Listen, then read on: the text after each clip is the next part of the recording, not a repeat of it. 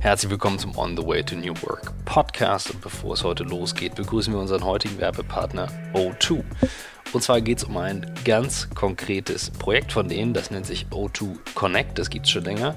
Diejenigen von euch, die eine O2 Flatrate haben, die kennen das. Es gibt, ich glaube, für knapp 30 Euro im Monat 10 Gigabyte könnt ihr nutzen auf eurer SIM-Karte. Und was sie jetzt anbieten ist, 9 SIM-Karten, die ihr bekommt, die ihr dann auf verschiedensten Geräten nutzen könnt. Das heißt, ihr könnt diese Daten-Flatrate auf einmal auf eurer Smartwatch nutzen, einem GPS-Tracker nutzen, auf dem Modem, was ihr unterwegs habt, nutzen oder vielleicht habt ihr noch ein altes Zweithandy rumliegen, mit dem ihr dann einen Hotspot machen könnt. Perfekt. Ich kenne das Ganze tatsächlich, weil wir ja auch bei Blackwood extrem viel unterwegs sind und unser Kameramann, den Pi, dann eben auch sein Handy in der Tasche hat, ich ein Handy in der Tasche habe. Das heißt, einer macht irgendwie immer einen Hotspot an und wir nutzen den und das wäre dann tatsächlich jetzt vorbei, dieses Akkuverbrauchen von dem einen Handy, was man hat. Sehr coole Sache. Schaut mal nach unter o2.de/connect, da findet ihr mehr Infos.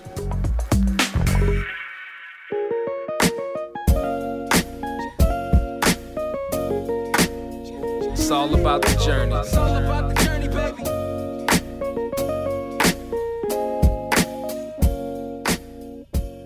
Welcome to the On the Way to New Work podcast, and it's still the New York tapes. That's why this is in English with Michael Trautmann and Christoph Magnussen. And we have a very special guest today. It's Lee Caraher. We met in Hamburg at an EO talk. Mm-hmm. Thanks for having us in your corporate apartment. Well, thank you for coming. I'm sorry I was late. That's okay. That's perfectly fine. You have a good view. What did the guy downstairs said? A fashionable New York? I was fashionably New York late. Ah, I love that. But there's late and there's rude, and I think I was almost on the rude side. And I mean, your specialty are millennials and the young generation. So and they're never on time. So yeah. so easy. Give us a quick introduction so that everyone who was not at the great talk that you gave, that actually was the inspiration to meet you here in New York. What do you do? What's your background? Sure. Yeah. So I'm the founder and CEO of Double Forte. Double Forte is a public relations and influencer marketing firm. We're headquartered in San Francisco, but I spend about a third of my time here in New York, which is why you're here. And I started that company about 16 years ago after, my whole career has been in this business. And we work with clients who are in the consumer lifestyle, the digital life, so video games, AR, VR, and some professional services. I have started, the other part of my business is culture and helping companies and people just be much better at creating teams that work well together.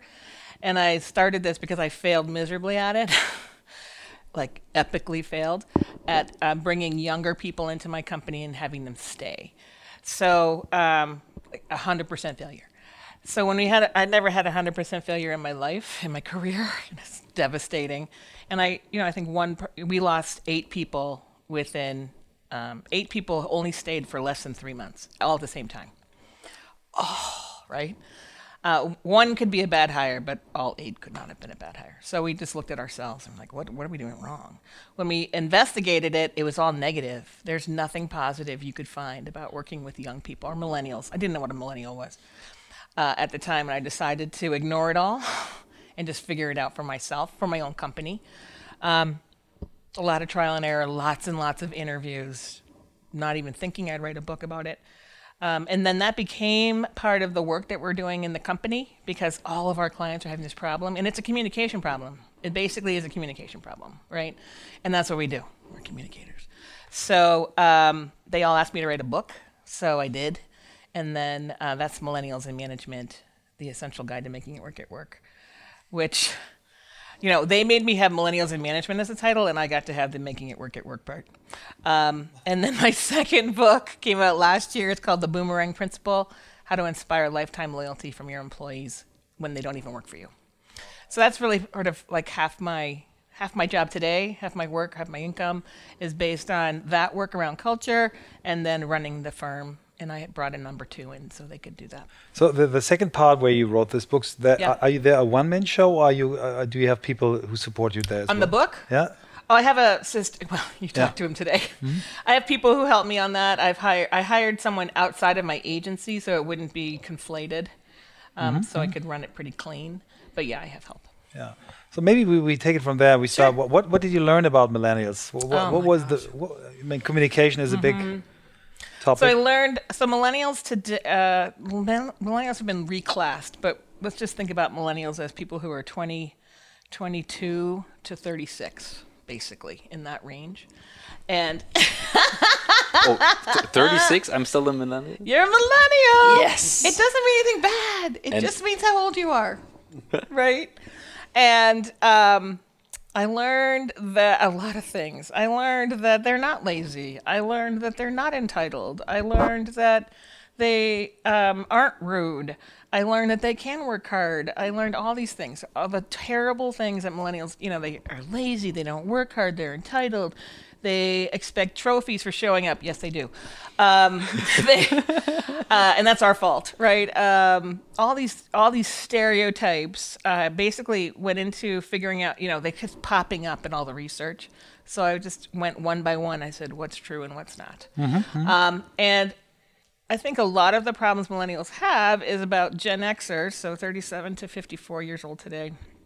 53 years old today. And boomers, 54 to 69 years old today, they have their own issues, right? And at the time when millennials were coming into the workplace was when the economy was just obliterated, right? And so we aren't happy ourselves. And then these young people are like, don't I get to go to yoga, right? And why don't I have work-life balance? And there's so much disappointment in most boomers' careers and their earning potential in the 2010, 2011 time, that it got projected onto this younger cohort. And that younger cohort is huge. It's twice the size of the Gen X in almost every country.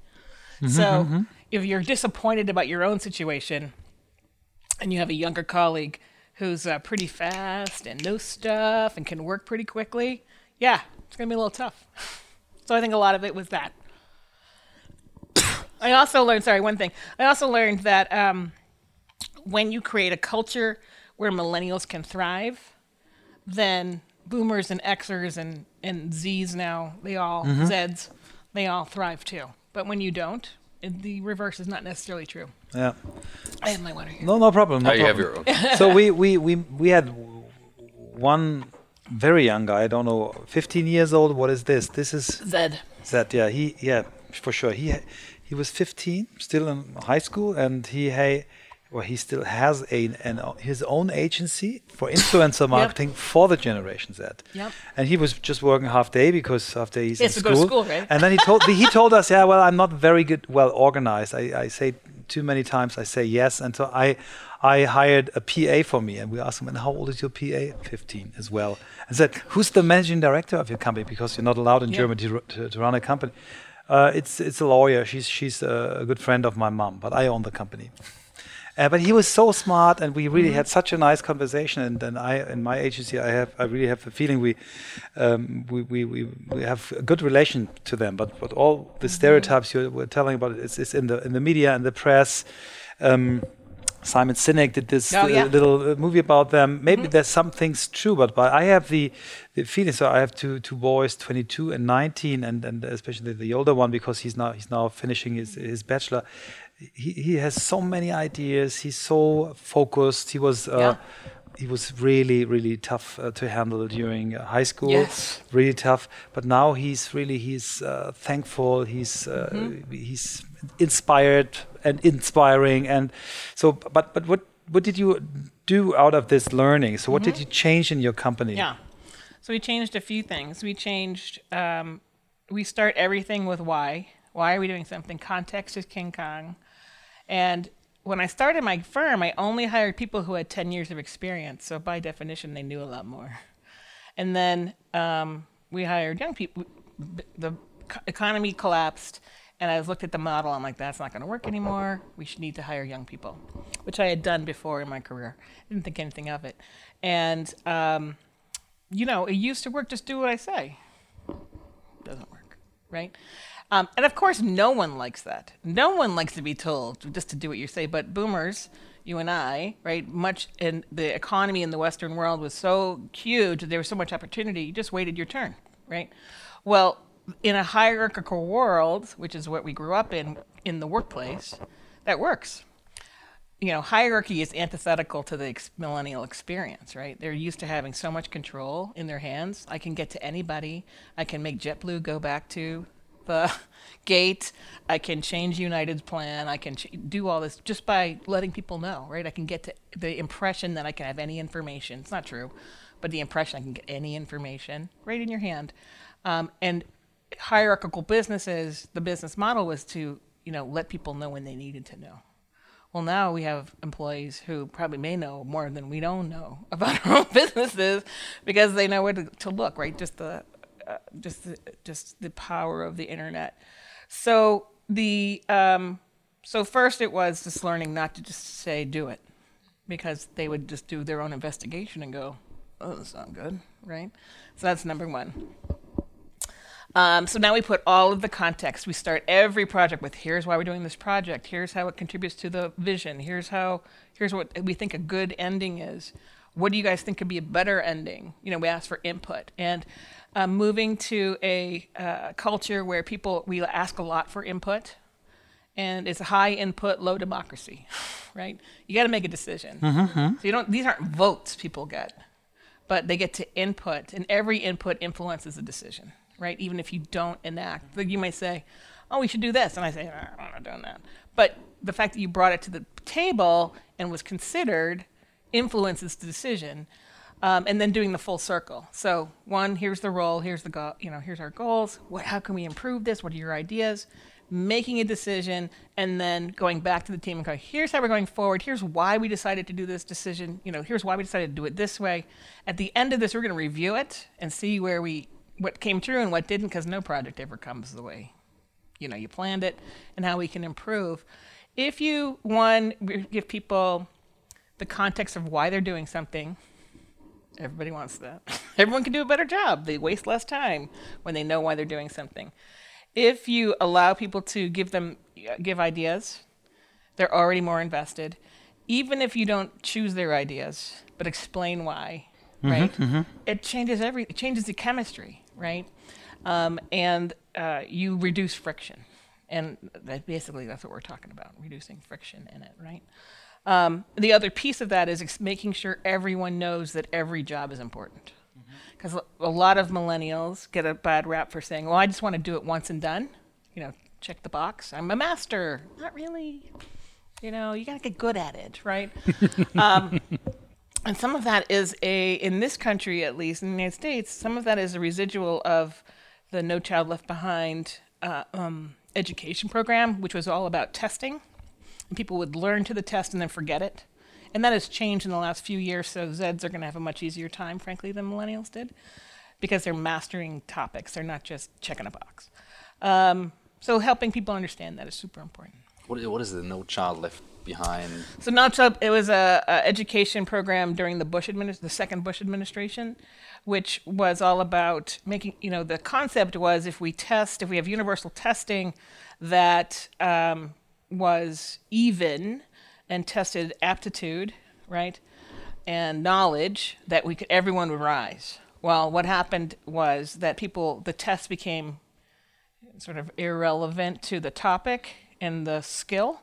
So kids were just like testing, and funding then from the government was withheld for schools that didn't improve their grades, their own testing scores.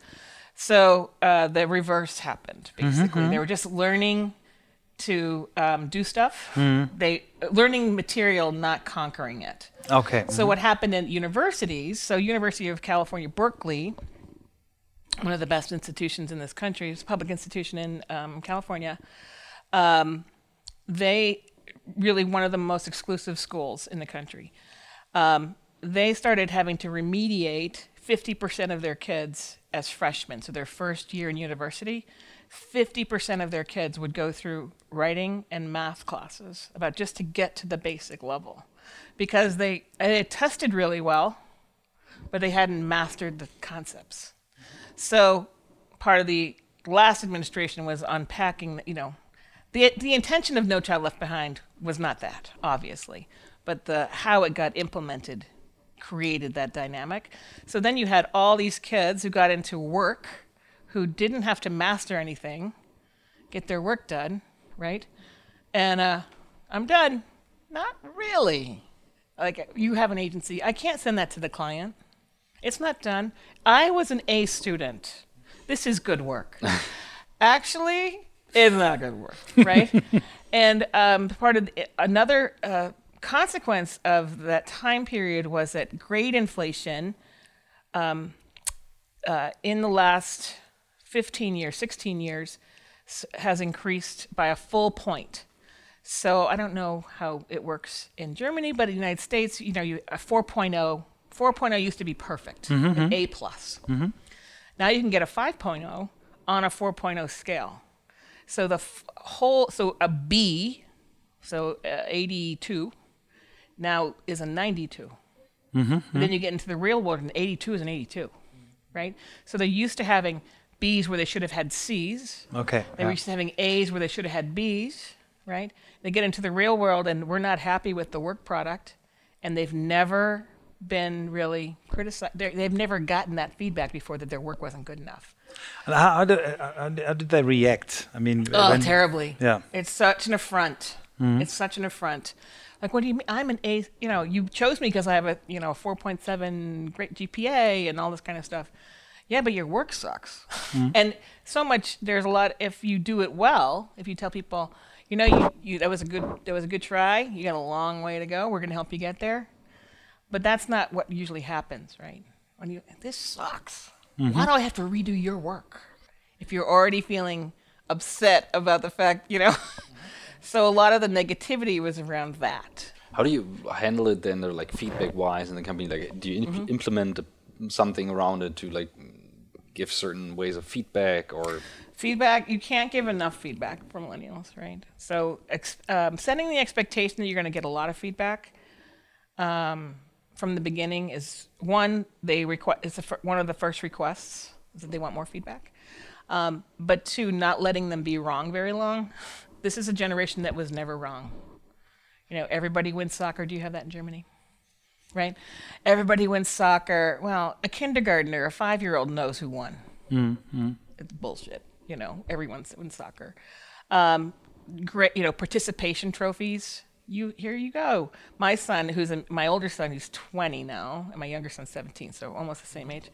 He's a musician. He's getting a degree for music, and he played soccer, your football, and he got trophies like bigger than his head, and he sucked. I mean, he was terrible, right? He hated it. Hated soccer. Like, it would say, I knew he was terrible at soccer when I said, Michael, get the ball. And he was like, it's not my turn. I'm like, oh my God. Right? Which I played, athletics in college. And I was like, oh my God, what do you mean it's not your turn? So, but he got more medals and more trophies for his soccer than he did for what he's really good at, music. So it was meaningless to him. But here, parents have invested all this money in, everybody wins soccer and participation trophies and pictures. It doesn't mean anything to these kids. It really doesn't. But over time, it sets that expectation that if I show up on time, I'm going to get rewarded. No, we expect you to show up on time. Showing up is not like a skill, right? It's not a skill. But they've been treated that way. It's not their fault that they have that expectation. How did your older colleagues react on the millennials? Did they follow your path immediately, or did you have a second? Not everybody. I came to the conclusion, once we changed the model. So I started the company in 2002 at the last downturn in San Francisco out of the .com, implosion, and which created a different kind of opportunity where you could hire really expensive people for like $1 for nothing, right? And that was a lot of opportunity. And then this implosion, it really became very clear to me that the model that we had going into that period, 2008, 2009, was not. It was, in general, a business model in that period is not going to survive the same way. Right, and you see in my business in PR, we see all these agencies, big publicly traded agencies, just struggling with the fact that they can't change their business model because they have to return to the street. So being independent is really nice because you have so much more flexibility there. So when you change your business model, a lot of our older employees, they're like, I don't want to do that. I've worked really hard not to have to do that. Like, well, you know, nothing, at the same time, nothing has changed more than how we communicate. So my business has changed, right? We started my company before Twitter, before Facebook, before LinkedIn, before Instagram, and now half of our business on social media. But a lot of our older employees, not a lot, several of our older employees didn't want to learn that, didn't want to, like, I just do this. Well, no one just does this anymore, you know, and layered that into the millennial, you know, why do these kids get to say, have to say, well, if you don't have a business, if you have a business without a millennial or a Z today, you don't have a future in your business. Better figure it. And we're all going to work longer. Most of us, entrepreneurs or not, are going to work much longer because we're all living longer. Today, if you're born in the United States today, if you're born 2018, there's a 50% chance you're going to live to 105. If you're living to 105, you're not retiring at 60. That's 45 years you have to fund. Well, our economy in this country is not going to be able to fund that out of the government. We're going to have to work much longer, you know? So we're going to be lucky. You guys, working longer.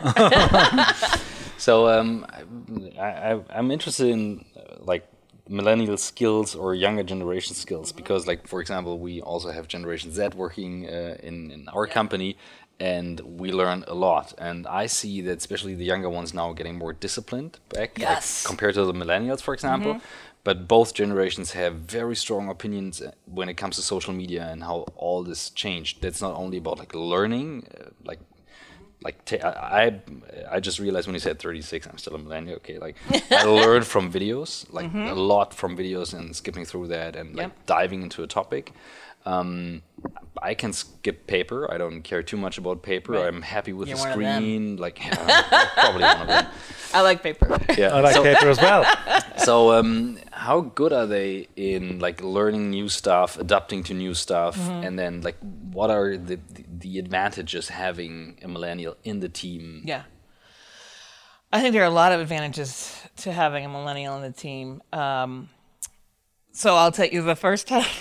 I had a millennial, and I said, send me the draft of something, and they sent me a Google link. I was like, what the hell is this? I didn't know what it was. I had no clue what it was. I'm like, where's my piece of paper?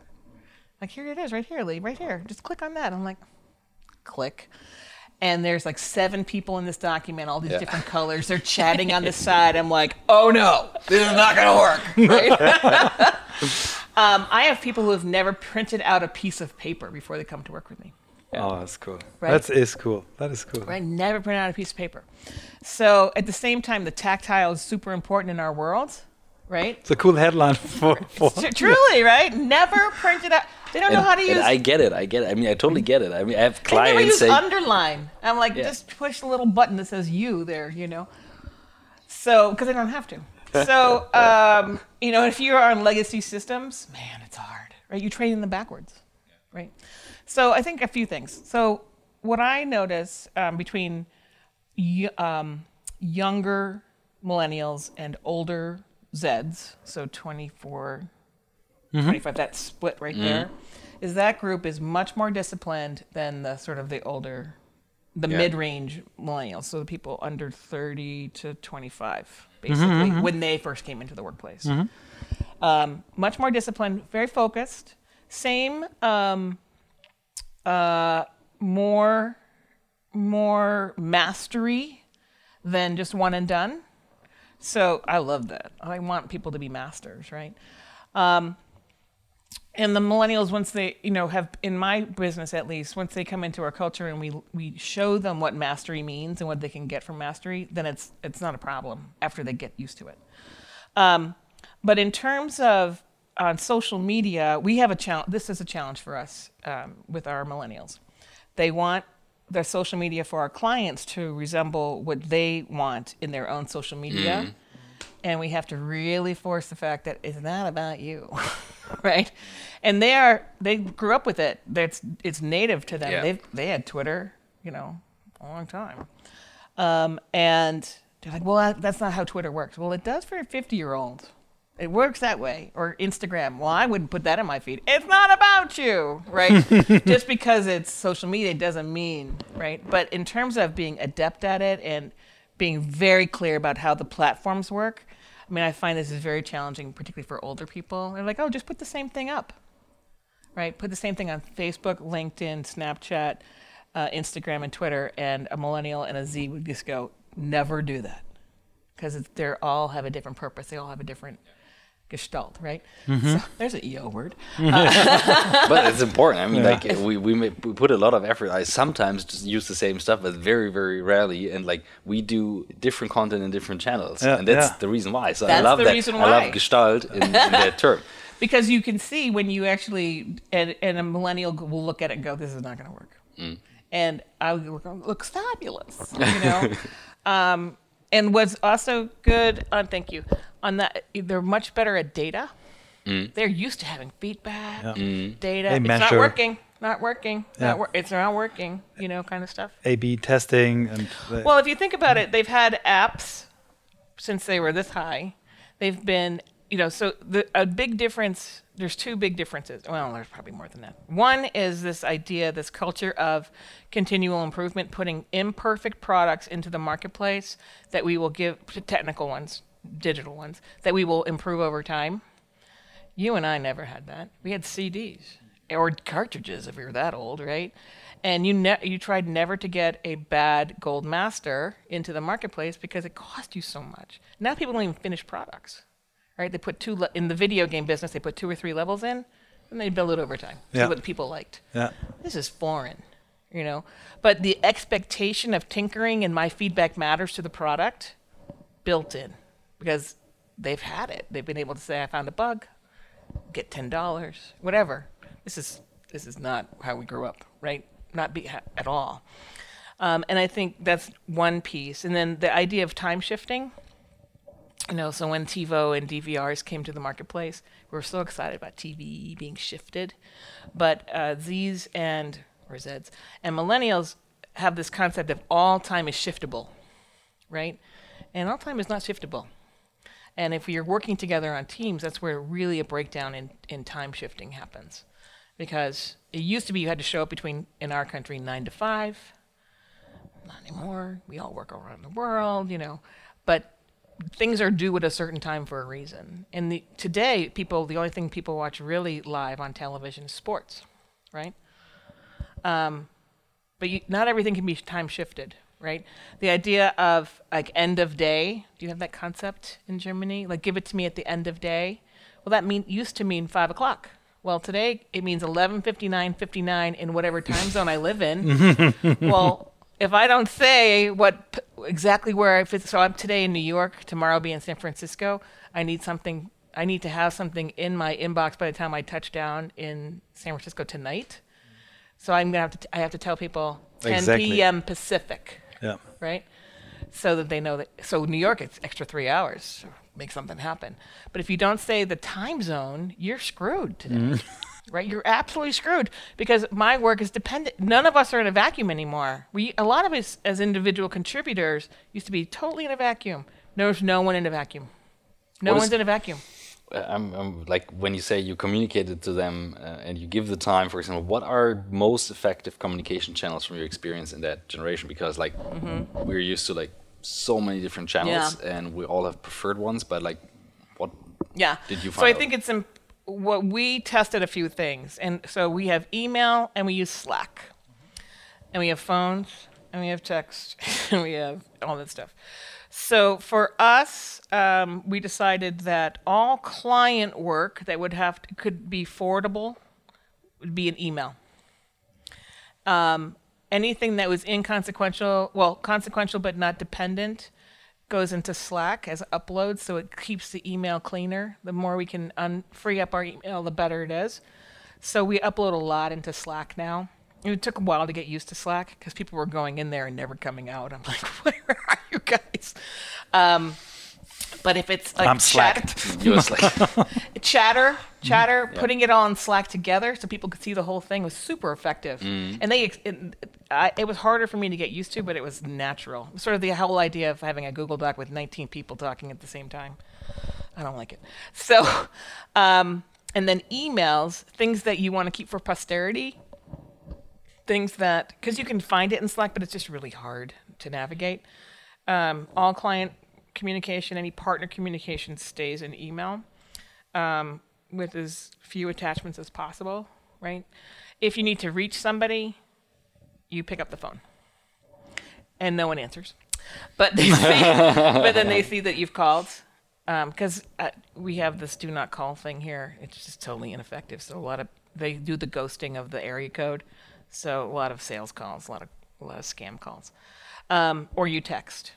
But don't put it in Slack because some people turn their Slack off during certain hours, which is my expectation.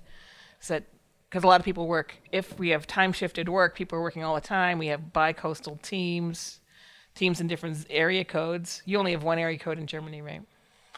Time zone. Yeah, we have 4 here. Yeah. So we have my company, small, 35 people. We have people in 3 time zones. Right. So people put on their Slack notification on sleep, so that they're not constantly pinged. So if we need somebody for an emergency, we use text. Yeah, we've had to be really specific about how to use things. Sometimes there's channel confusion on that, but after you have to keep reinforcing it, right? So. Yeah, we have different time zones in people. See, time shifting, right? We have time shifting in people. I just realized it. I know, like I'm very early and then others are later, but work later, so they choose their time. Right. Yeah. So what led you from your work or your book project Millennials to Boomerang? I find the title is amazing. It promises so much, so I will have to read it. So I may have a copy here. If I do, I'll give it to you. So the first book fell into my lap. Literally, I was talking to the publisher about something totally different. She had we got interrupted by somebody, and she was rolling her eyes. And what's the problem? And this millennial. Oh my God!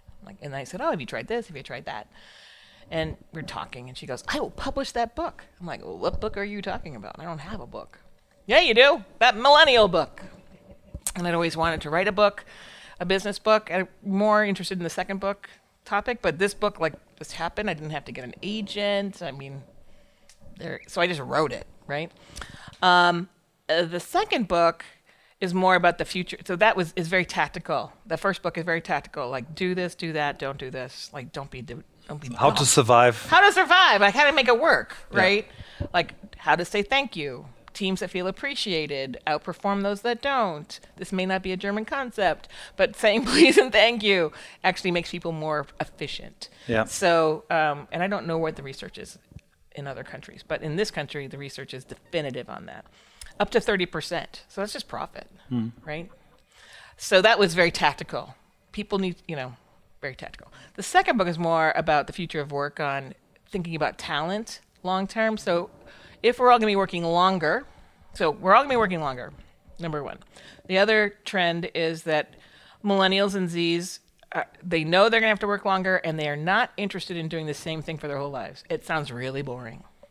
And they know that they've seen it. They've seen their parents and their brothers and sisters be disrupted entirely. So there's definitely a notion of, I have to keep learning. I have to keep adapting. I will not have the same job for 10 years. Agencies are really good at this because we have to change, otherwise we go out of business. Yeah. Right? And business is true for that too. But in general, agencies, if you're ahead of the market, are forced that way. So the Boomerang, it came out because when I went around the country and I was talking about millennials, I would always get people who raised their hand. I was always a Gen X or a Boomer, and said, these millennials, they don't stay very long. And I'm like, why would they? You're not treating them very well, right? Because you're imposing all these these hierarchical things on this group that doesn't understand hierarchy. And their parents have told them don't stay in a job very long, and they want to matter, and. And so there's the philosophy of, well, if they're not going to stay, I'm not going to train. Well, then you just got the crap standing behind you. I mean, right? Or or when they leave me, they're dead to me. This is particularly for boomers, a big theme. You're disloyal if you leave me in my company. Well, of course, when we're just upset that they've left on their own schedule, not on when we wanted them to leave. Really, right? And the TV show Mad Men? Mm-hmm, yeah, sure. So Mad Men, right? There's that whole, you never say thank you. Your paycheck is thank you. Well, that does not work anymore, right? Because there's lots of opportunity. 15-year-olds are starting their own agency, right? So and I would just go, no, right? No. If someone leaves you, you want them to come back to you. Every person who leaves you, because we're all our own media channels today, every person who leaves you can help you or hurt you. Do everything you can to have them help you, number one. And if you have them help you, maybe they want to come back. Because when they come back, so maybe they want to do something else, or they want to build their skills, or your company's going to the left and they want to go to the right, or whatever, right? But it doesn't mean that in 4 years after they've been at that next company, they wouldn't be perfect to come back in a different role. If you say people are dead to you when they leave you, you are shrinking your possible talent pool dramatically. After you've already brought them in, after you've already decided they're good for your culture, after. So if you say instead, I hope you come back, right? First of all, no one expects it. Like, what? Right? But you're increasing your talent pool to choose from, right? Number one. You're also, if everyone who leaves you can hurt you or help you, people can be, when you pay people, that's not a loyal act. If I show up to work, one, it's not a skill. But if I show up to work and I'm being paid, that's not loyalty. That's a transaction. You are paying me to show up. Loyalty is doing something for somebody that is not being paid, that is not expected, that is not, there's no quid pro quo there. Loyalty is when I say, I just met somebody you should hire. I'm going to call him right now. Oh my gosh, you met this great guy. You should hire him. I don't have to do anything. I just know that I worked for you. You would really like this person. I've just killed your recruiting fees. Yeah, that's cool. Right? When I was, I think, the first time in Mountain View at Google headquarters, we had the chance to talk to the vice president human resources, and he told us they measure everything. Yeah. And they measured out that rehires are the best employees. He said, well, we looked into the data and we realized that people who came back for the second or third time stay longer, are better performer, they're very good in culture and very thankful. Because they realized on the other side of the fence, right? And so they installed a special department for rehires. So it's McKinsey, the consulting firm, they are the gold standard. Absolutely, with the alumni. Absolutely. Every office has an alumni person. Yeah, and their alumni network, which I think we talked about this in Germany. If you were going to do one thing that could help you be sustainable business, it would be to establish your own corporate alumni program. Where are the people that used to work for you? How are you in touch with them? Do you even know what they're doing, right? And creating a private network for them, and then just being in regular communication with them, right? This is the best thing you can possibly do for the sustainability of your business. You mentioned that in the talk, and I felt like that's so wrong not to do that. Yeah, but it is a very new concept. I mean, in this country, it was just early 2017 is when we tipped over. Before in 2016, 51% of companies in this country either had a written policy or an understood policy not to rehire. 51%. Oh wow! Wow. And that was so coming once you down. leave, you're out. Yeah, you're dead to me. Yeah. That's the concept, right? I just read an article about Jeff Bezos who said, well, everyone who leaves us will get money if he signs not to come back. And I said, well, what an idiot. But then I read it carefully and said, well, for him it's just a sign that he wants people to test. Are you really loyal? Are you happy here? If not, I give you money. And that came out of their acquisition of Zappos. So Zappos really started that with when they hire someone, I think in the first 90 days they will pay you to leave, right? And they couldn't. I think when Amazon acquired, I think this is true. When Amazon acquired Zappos, he really was intrigued by that Tony Hsieh's thing, and how to apply it to this, company that has 100,000 people in it. So. Yeah, he pays a lot of money, like $5,000 or something. Yeah, up to like, $5,000. Yeah, and you have to refund it, right? If you do come back. That's probably not true. But PayPal, I'll tell you. So when my research for my second book, PayPal, if you come back within 2 years, you come back at your same level. Meaning your same, maybe not your same level, your same benefit level. So I don't know how it works there, but in general here, unless you're in a unlimited vacation schedule, which is really bad, you get your same tenure. So you will, if you had, you don't lose your tenure. You don't lose your tenure, so it means you don't lose earning more vacation or earning towards your sabbatical. Maybe you left it 3 years, but you don't have to start again. I mean, it's a huge incentive. 2 years out, you're going to be more valuable if you come back, for sure. Yeah. How's that? You just mentioned that because we discussed it in some of the podcasts, the vacation policy, remote, not remote, where to work, when to work. How's that? It's so controversial. So in Silicon Valley, in particular, the unlimited vacation is really popular. Well, it's popular because it's great for the P&L, right? The balance sheet's awesome.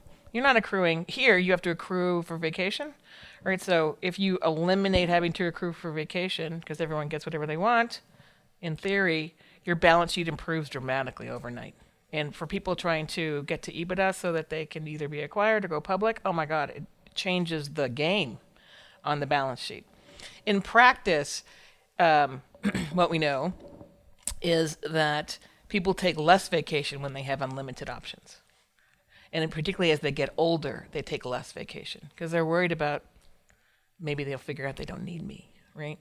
So I have not, so that's one way. Another way to do it is PTO, paid time off in this country. So you collapse vacation time and sick time into one big bucket and you just take your time when you want it. Or you can have vacation time plus sick time. The sick time thing changes state by state and city by city, like the requirement. So in San Francisco, where we're headquartered, 9 days is required to give in sick time. So we give it to everybody. But New York, 6 days. So that's 3 extra days times 1,000 people. Oh my gosh, right? So people move to PTO from vacation plus sick time to lessen the accrual. And then people move to unlimited to remove the accrual, right? And it's a balance sheet issue. From my perspective, it's a balance sheet issue more than anything else. What I keep both, and I probably will keep both because I want people to take vacation, and I don't want people coming to work or working when they're sick. So I manifest that value by just doing that, right? And if you move from vacation plus sick time to collapsed PTO, in general, you shrink the number of days you offer by at least a week. So, that's a hot topic. It comes up every freaking year. I'm like, okay, you want less? Sure, it's awesome for me. I own the client. I don't have to come in. What do you expect in the next years? Well, maybe I should ask, what will be the book number 3? Yeah, I don't know. Working forever. I don't know. Working forever. I think there's a book in there. It's probably going to be around diversity and cultural diversity. I was never really. Obviously, I'm a woman, and I'm in a business that is dominantly agencies are 70% women in PR. It's never really been a topic for me, but the last American election sent me over the edge, and I've definitely become. The reason I was late was because I was at a speaking thing talking to young women about how to make sure they don't get in their own way, which I couldn't have cared less about 2 years ago. And I wasn't actually going to finish, just so you know, wasn't going to finish my second book. I was like, I got a book under I don't have to do this. I'm so freaking busy. And I watched the second debate between our current president and the former Secretary of State, where he called her a nasty woman. Wow. I never imagined that I would be so inspired by that. And I got up off the couch and I went from my desk. My husband's like, "What are you doing?" I'm like, "I'm going to finish my book." Because there are not very many women who write business books. And if they do, they're self-help books. They're not about how to run a business. And there are fewer women entrepreneurs, all those numbers, right? I felt, okay, well, what I can contribute to this is writing a book about how to run a business from a female point of view. Not because it's female, because I'm female. And that would be helpful.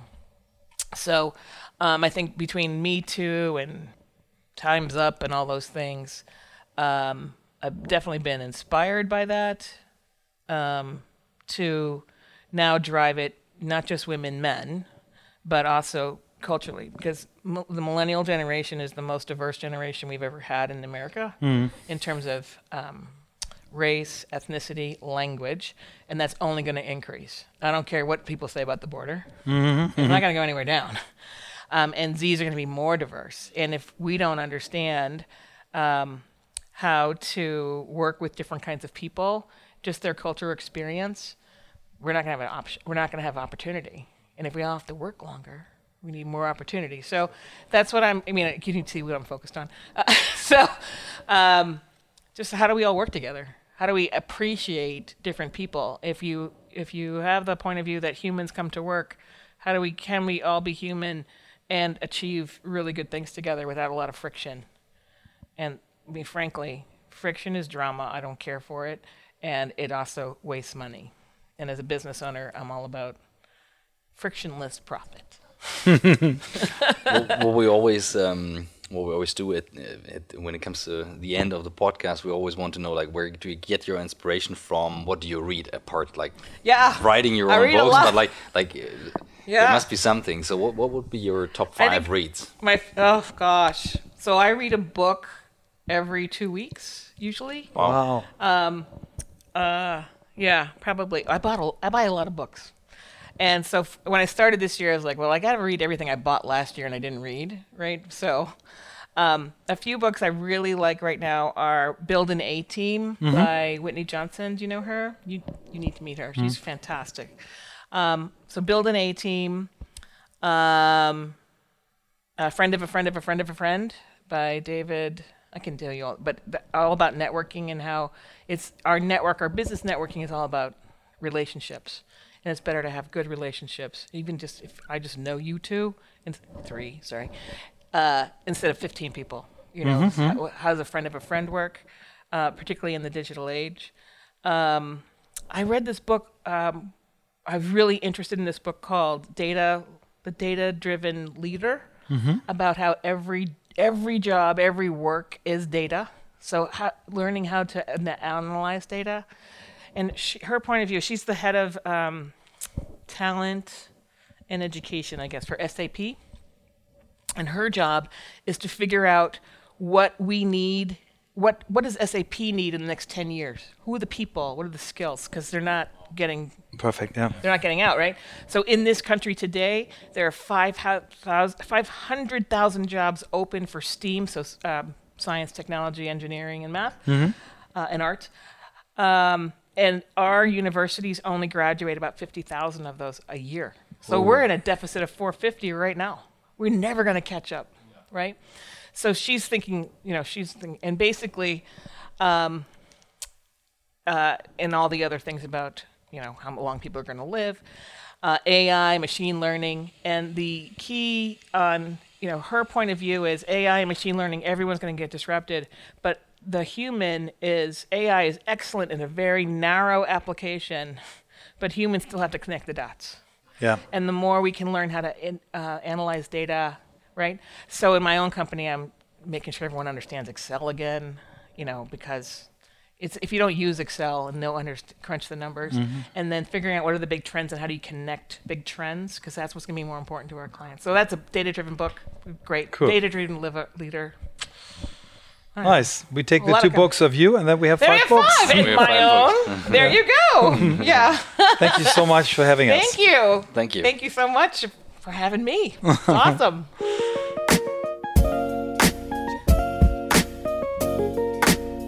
It's all about the journey. It's all about the journey, baby.